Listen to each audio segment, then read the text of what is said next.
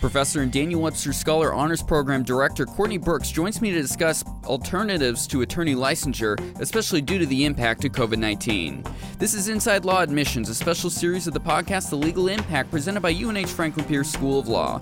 Now accepting applications for JD, graduate programs, and online professional certificates. Learn more and apply at law.unh.edu. So, Courtney, this podcast is in response to a Thomson Reuters article on the same subject in which you were quoted. I've linked to it in the episode description if anyone wants to check it out. To start with, let's set a baseline. What are the traditional methods that attorney licensure is handled in the United States? So essentially, at this time, there are two. So the first and most traditional is the bar exam. So students go to law school. They take traditional courses for 3 years. They graduate, and then in the July following graduation, usually, they sit for the bar exam, which is a 2-day multiple choice and essay exam. That's what most students do across the United States. In a couple of states, there are what they call diploma privileges. So South Dakota has one, Wisconsin has one, and they long have had these. And in those states, if you go to law school there, you graduate and you're able to practice law without taking a bar exam. Since COVID and last year, when the bar exam was suspended due to COVID or moved online at a later date, a lot of states started looking at diploma privileges. So that has been back in the media, and that's why you may have heard of that more recently. So basically, diploma privilege says you've completed your 3 years of a JD program, you've graduated. That shows us that you've done the sufficient work to be able to practice in said state. Usually, is it just that state that you studied in you're able to be admitted? I haven't studied the specific requirements, but my understanding is, yes, it's limited to those states. And some states do have reciprocity agreements. When you practice for a certain number of years, you can move to another state. And I suspect that those states do have something similar where if they practice for a certain number of years, they can waive into another state. But I'm not certain about that. And the bar exam's a whole can of worms, ultimately, when it comes down to, because basically you take 3 years and we make it clear at the beginning, hey, afterwards you still got to take your bar prep, and then you're going to take the test for whatever jurisdiction or shared tests that various states take part in. Can you touch on that a little bit? That's correct. So right now, the landscape has changed a little with the uniform bar exam, what we call the UBE. In the last, 5+ years, many states, and I've lost track, but it's got to be close to 30, if not over, have adopted the uniform bar exam, where students sit for that typically in July. They take the same exam as other students sitting in other UBE states, and it is split into multiple choice and essays. And then at the end of the exam, after they're graded, they receive a score, and those scores can then be used in other UBE states. But for instance, a student who takes the traditional bar exam in New Hampshire will sit for the UBE and achieve a score. They get admitted to New Hampshire because they've applied specifically to New Hampshire, but they can also take that score, say, to Massachusetts, Maine, Vermont, and seek admission there for an additional cost. And then there's something they call character and fitness clearing before you can actually be admitted. Before diving in deeper into the COVID-19 end of things and the changes people are calling for, the UNH Franklin Pierce Daniel Webster Scholars Honors Program has been around for a while already, and is how our bar alternative program works. Can you dive into how that program operates? That's correct. So the program was conceived by Chief Justice of the New Hampshire Supreme Court, Linda Delanis. In the 90s originally, after something called the McCrate Report was issued by the American Bar Association, calling for a reform in legal education that would be more practice focused. Rather than traditional doctrinal courses sitting in a lecture hall followed by one single exam. At that time in the 90s, she compiled a group of people from the law school, the bar examiners, and the court who met over a number of years and conceived of a program that was a competency-based program. Her interest in this really derived from her experience on the trial court and observation that attorneys, especially new attorneys practicing by themselves, were not really equipped to practice. And it just didn't make sense to her that the bar exam was the barrier to entry. A 2-day exam following 3 years of in classes is what determines whether or not you are capable of representing a client.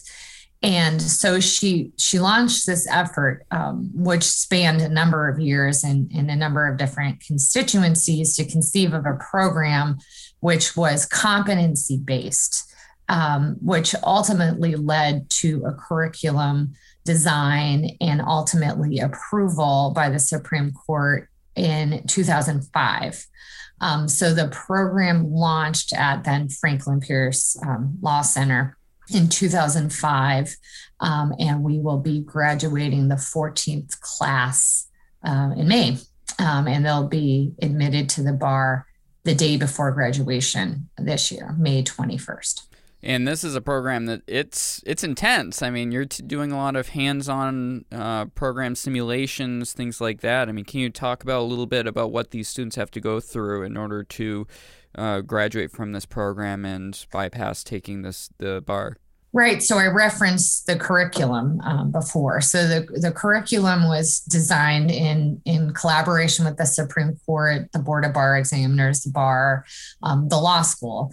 And it is essentially a 2-year intensive bar exam, really, which is focused on building the skills that you need to succeed in practice. And so it is largely simulation based, and these simulations are very intense. So students take 6 specific Daniel Webster courses starting in the fall of their second year. And so the first class they take is a 4-credit pretrial advocacy class, where students are split into 2 law firms, and the law firms litigate a case from the beginning to the end against one another. And they really have nothing. They meet their client. They conceive of a theory for a lawsuit. The other side defends that through an answer. They engage in discovery of documents, depositions with actors. So the clients and all of the witnesses are played by actors in the simulation. Depositions are facilitated by real court reporters who donate their time. They file motions with the court, and ultimately they argue motions in front of federal judges. And that's how they finish the pretrial advocacy course. So it takes the students in the process from meeting with the client initially to summary judgment, which is the last stop that you take on papers, essentially, before you would go to trial. That, just to give you some context, a pretrial process in a normal federal case, which is what we typically use, can take 2 years in a lot of cases, sometimes less, but often that long. They do this in 14 weeks. So it is a very intense case. And being new to the program, I was really struck by how much they actually do that mimics practice. And then thereafter, they take trial advocacy, which in that class, they also try the case that they worked on the first semester. They have a dispute resolution and negotiations class, which is simulation based. They have a mini series which covers a number of different bar tested topics. Business transactions, which is practical based simulation. And then they finish up with a capstone where they spend 14 weeks working on direct interactions with clients. So they practice client meetings, interviewing, counseling clients. And then ultimately, they interview 3 clients at the end of the semester who are played by actors who score them in their abilities to practice law. And that's the last step before admission. Now, this was the first program of its kind. Has this spawned any other programs in other states?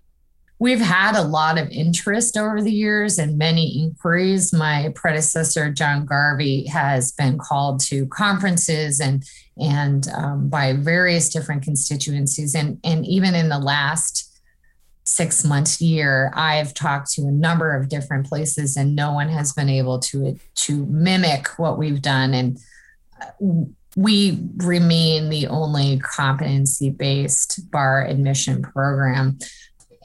What I've been told is that the barrier is the amount of volunteers that we have in the program, because each student is assigned a bar examiner. So one of the critical pieces of the program in terms of assessing competency is that the bar examiners follow the students for 2 years and they assess a portfolio that they create.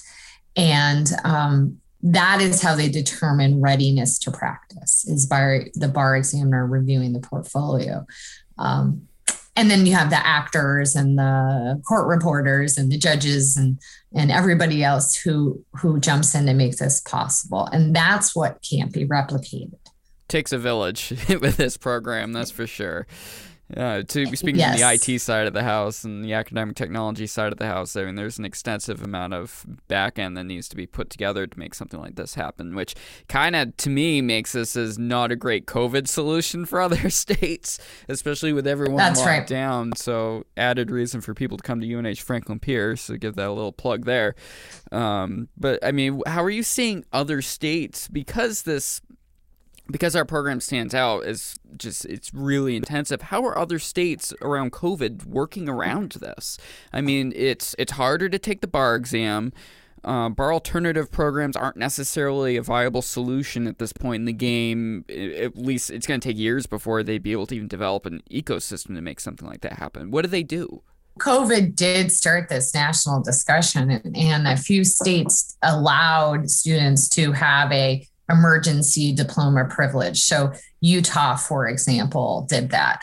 And so then I think it really caused this discussion of, well, why is the bar exam the thing that we use to measure practice?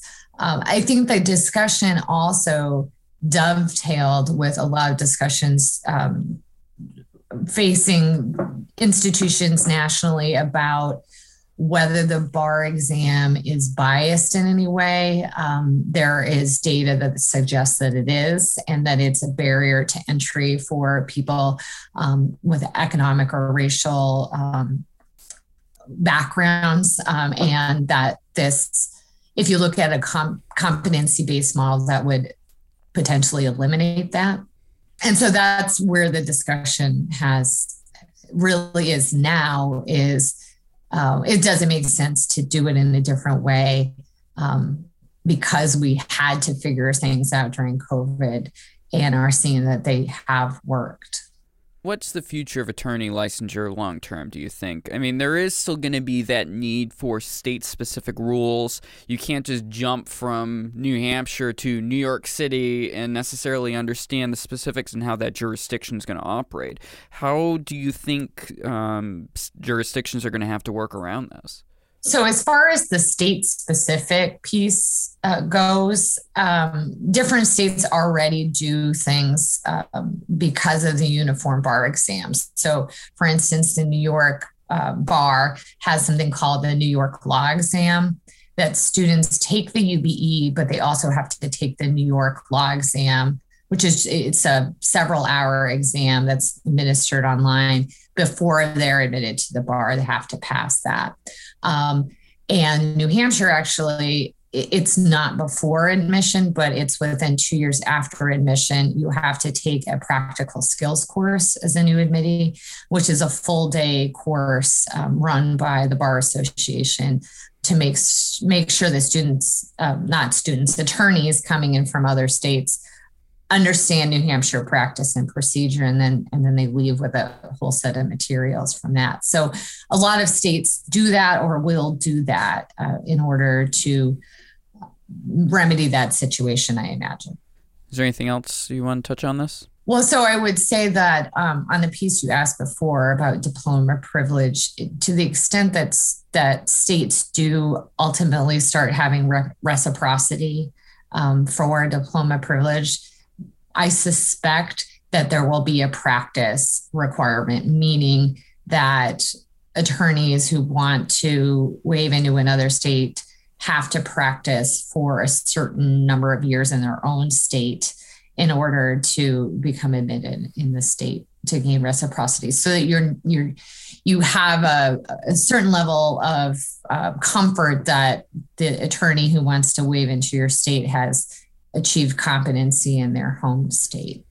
The other thing that I would say is there are some states, increasingly, and California is an example, that will allow attorneys to come in from other states to do things like public interest practice for a certain number of years. So, when an attorney from New Hampshire, one of our graduates from, the Daniel Webster program, for instance, gains New Hampshire admission, but gets a job at a public interest organization in California that qualifies under their rule, can go and practice in California at that public interest organization for a certain amount of time under a special rule. Part of that is to maintain access to justice in part. But you are starting to see more things like that develop all over the country. Thanks for listening to The Legal Impact, presented by UNH Franklin Pierce School of Law. To help spread word about the show, please be sure to subscribe and comment on your favorite podcast platform, including Apple Podcasts, Google Podcasts, and Spotify.